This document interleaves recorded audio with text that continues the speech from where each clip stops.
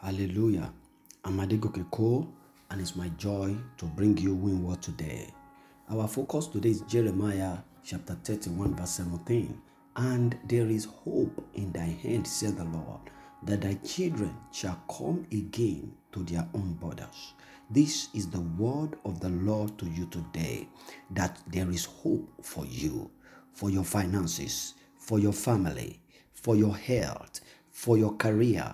There is hope for you in the assignment that God has committed to your hand. Don't judge your life by the happenings of yesterday.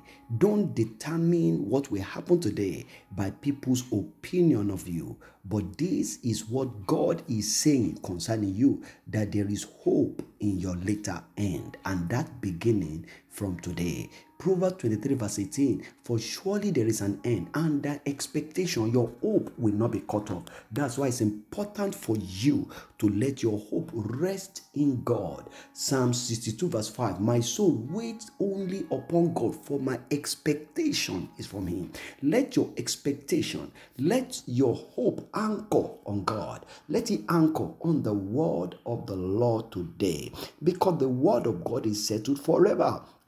Put your hope in the word.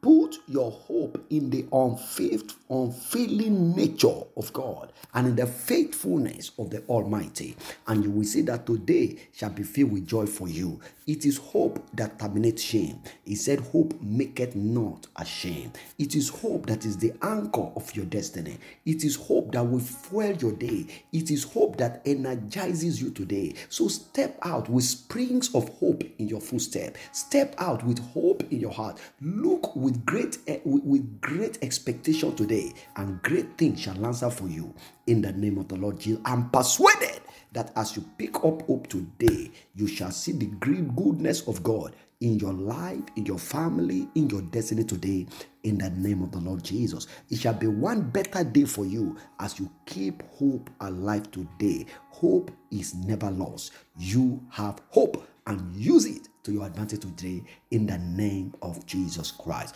God bless you till I come your way again. Keep winning with Jesus. Hallelujah.